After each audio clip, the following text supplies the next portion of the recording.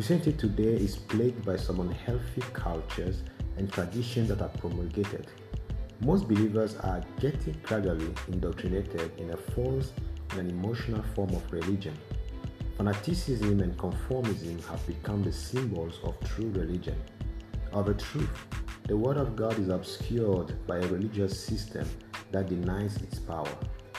On this podcast weekly, we will embark on a journey of thinking faith and Bible and discuss how we can biblically redesign the Christian faith for a postmodern ministry.